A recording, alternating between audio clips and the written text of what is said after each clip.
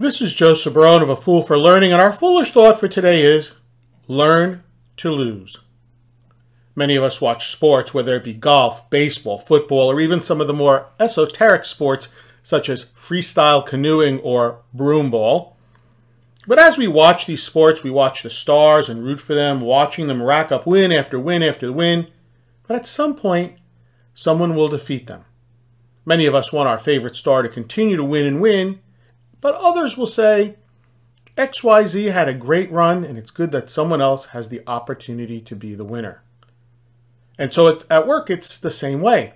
If we're in sales, we may close many deals, but at some point, it becomes harder and harder to close the deals.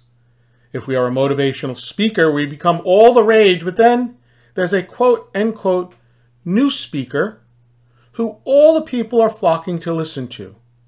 They may have the same basic message, but they do it in a different style. If we're a trainer, we may be the star of the classroom or webinar for many years, but suddenly there is a new trainer who catches the attention and kudos of everyone.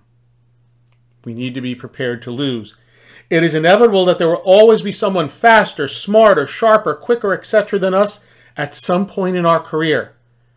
Now, that person we may lose to may be the greatest con artist at work. And even though they will eventually be found out, we still need to be prepared. We need to be prepared not only psychologically, but also prepared to learn from that loss. What do we need to do so that we can close that deal or give a better presentation in the future? Something to think about.